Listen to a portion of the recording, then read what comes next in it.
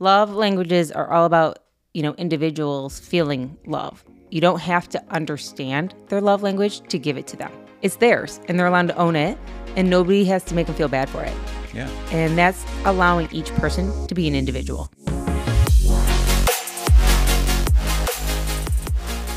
Hello, everyone. We are Greg and Jackie Francis, and welcome to High Performance Parenting, where our passionate goal is to encourage you to raise champion children in a crazy world. Every week, we will bring you multiple episodes from our extensive experience of raising our six happy, healthy, successful, godly kids who are confidently equipped to win big in life. We deeply believe that any parent who is provided with the right knowledge and continual support can raise amazing kids. And when they do, all of our futures get better. If raising up future generations of absolute champions matters to you as much as it does to us, here's how you can contribute. Like and share this podcast with everyone you know. And together, let's embrace this journey of raising champion kids in a crazy world. Hey guys, welcome back. Hey guys, so we're going to continue this Episode 8. Going down this process of explaining the 5 love languages for kids. Today we're going to talk about the love language that is expressed through gifts. Yes. This, just to give you a little understanding of this, the gifts love language basically says that I feel loved through the expression of a token that represents that you both know me and you're thinking about me. It says, I'm a student of you. I care about you. I understand you. I've been thinking about you. It's like you go out of town and you come back with a gift. What it says is it wasn't just something simple to a gifts love language person. This says, wow, Dad thought that I was with him when he was away.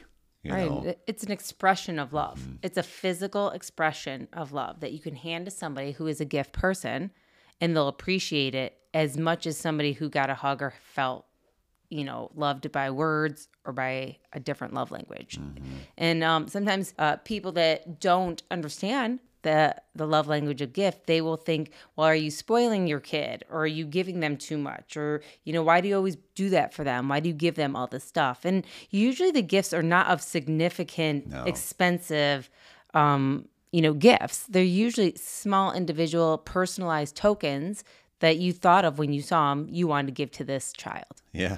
And they can be anything from stuffed animals to, our children, we could find a lucky penny, quote unquote, on the ground, and they'd think it was the coolest thing.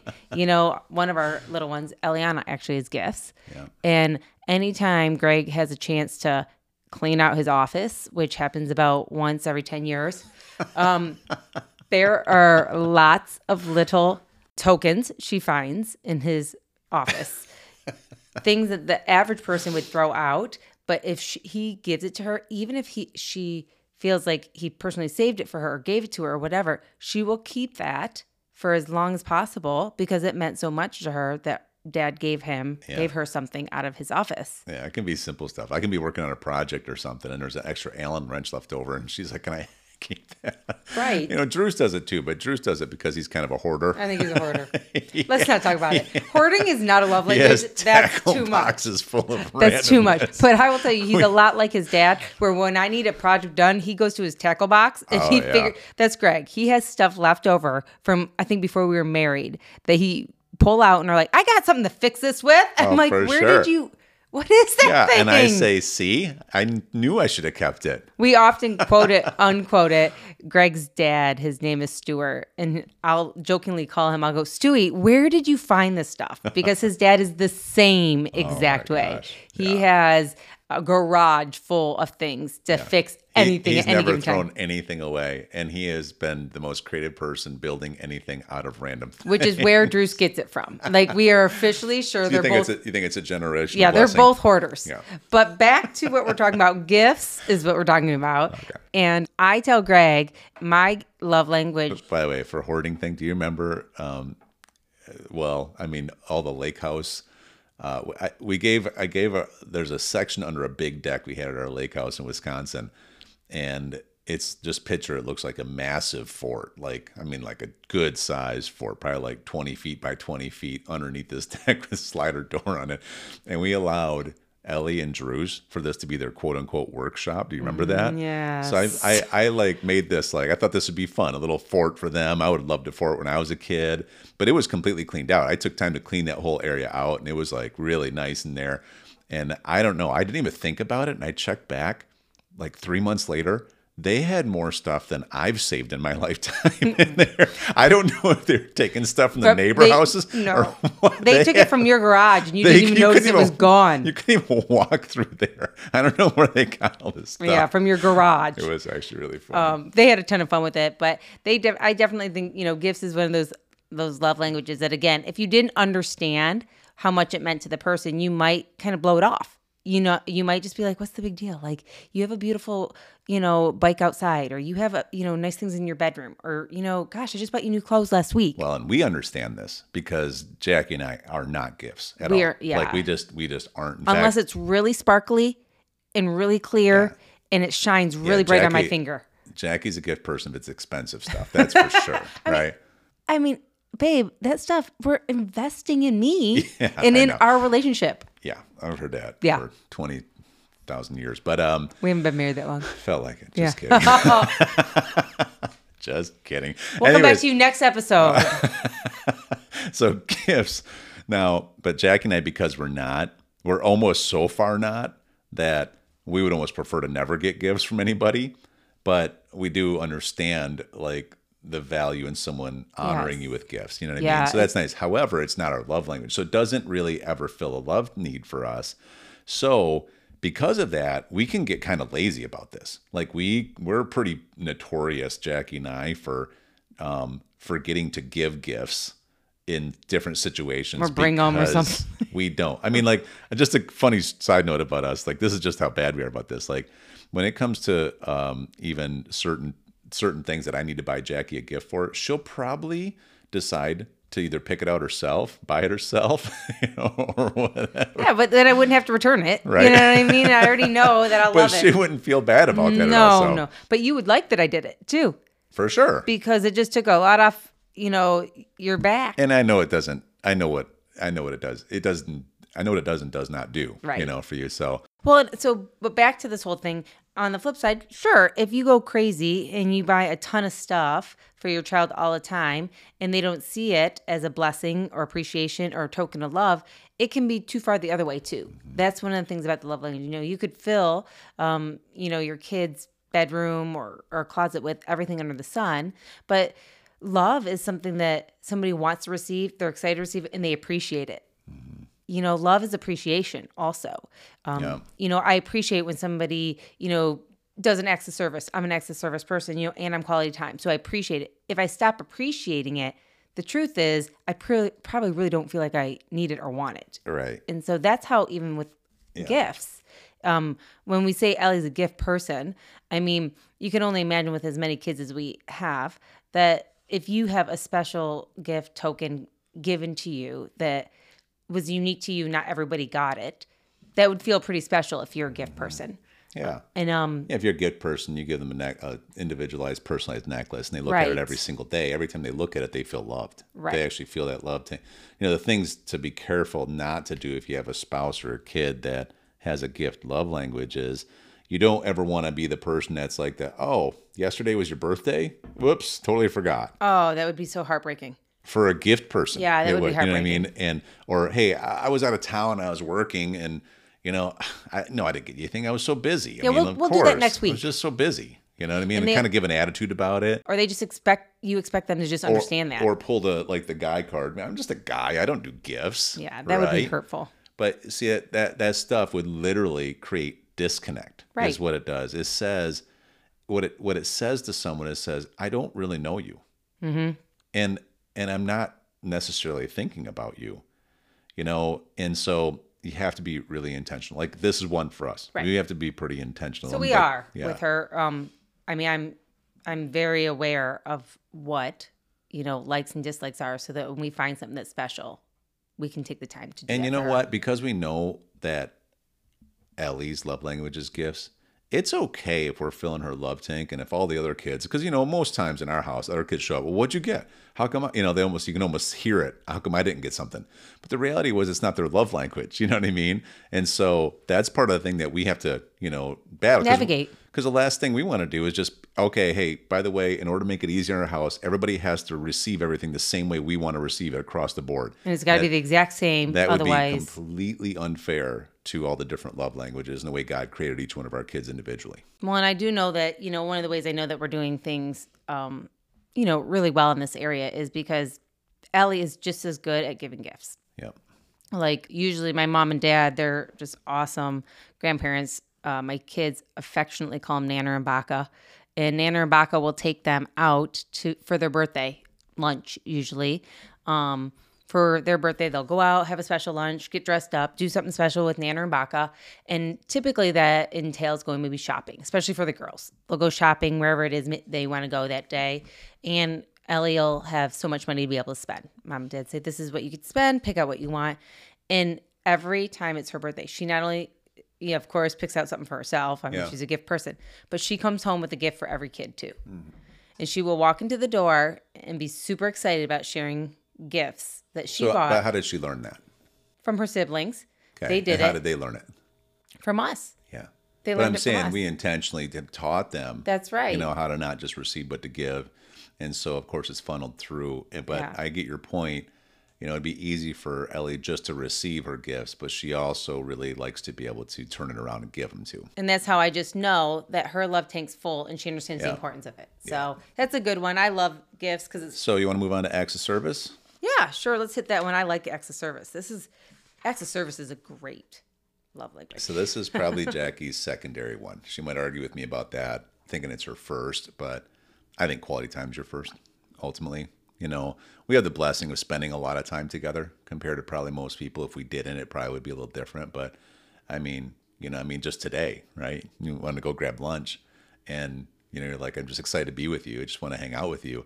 And it's really easy for me with a million things going on to be like, we've been hanging out for like 3 days straight, right? But you really wanted some individualized time. It was like it was a need for your love tank to get filled. And I'm glad we did it. It was fun. We had a great lunch and, Well, and it's so funny because before we even went over this, what I want, I was like, all right, let's talk some stuff out. I need you to put your phone down. Yeah. I want to talk about my feelings. Sure. That's part of quality time. Yeah, I get to talk about my feelings. It's like you're telling me your love tank's like half full right now. And I'm expecting you to engage. Tell me about your feelings, even if it's not like, if you really were just like, I'm really just hungry today. I don't really feel like talk about feelings. That's like, again, but I feel the love for both engaged. Yeah. And even on the way there, he was a little distracted with a couple things. And I'm like, so what's going on? How's it going? And he's like, what do you want to talk about? I'm like, I don't know. I just need us both engaged. I need us to both. And I think that's just an example of quality time. Yeah, for sure. But acts of service is a strong one. And I think this one, again, is misunderstood sometimes. I agree. Because many times, even in our house, and I think I might be the only acts of service person, and maybe it's just because of who I am. I don't know. Well, on an adult level, just real quick, acts of service means you do stuff for me that's important to me, right? When you do stuff for me, it means that you think that I'm important. Yeah. Right? It communicates that you value me because you value what's important to me. And a good example just with our life and probably other acts of service parents out there is, you could walk in after work or after a long day and immediately it's like, all right, whose backpack is on the floor? What, have the dogs been fed yet? Why hasn't the dishwasher been run, et cetera? And anxiety just builds and builds and builds because acts of service people, they can almost come across somewhat uptight, but it's not necessarily that. It's just they're very task oriented and they need help. And when you are willing to help, and basically when you're not helping, it sends the signal that I'm in this all by myself, right? That's true. And so then you feel alone and you feel unloved. You know what I mean? Well, you'd feel taken advantage of, which means you feel unloved. I think, in all homes too, and kids, majority of times, I think that as families, we're filling most of their needs. As parents, my children don't have to worry about food on the table. As parents, they don't have to worry about clothes on their back. As parents, they don't have to worry about a lot of things, even that gets done in the house. Yes, there's an expectation that they'll help, but ultimately at the end of the day, if they don't do it, who's going to do it? I'm going to do it, right? So I think it's so important to understand that I think there are children out there that likes acts of service. They like when you come in and you do things to help make their life easier, whether maybe as they get older and they come home from college or whatever, you're helping with their laundry. Or maybe, dad and mom help make sure that their car is always in tip-top shape when they're 16 years old, and ready for them. Or maybe if you're an acts of service that mom and dad, took the time to care about organizing certain areas of the house so that you could have your own space, or had meals in your, that's an acts of service. Like how many times helping a kid with homework, they need help, and they, you take the time to slow down and help serve them that way. It means a lot to them. But I think too, what's neat is, again, when you ask for an acts of service, and like for me personally, really nobody else in the house is acts of service. I'm the only one. So I learned how to communicate so that, everybody can help make that happen sometimes. Like Greg often says, if he's home with the kids, to call 30 minutes before I'm going to hit the door.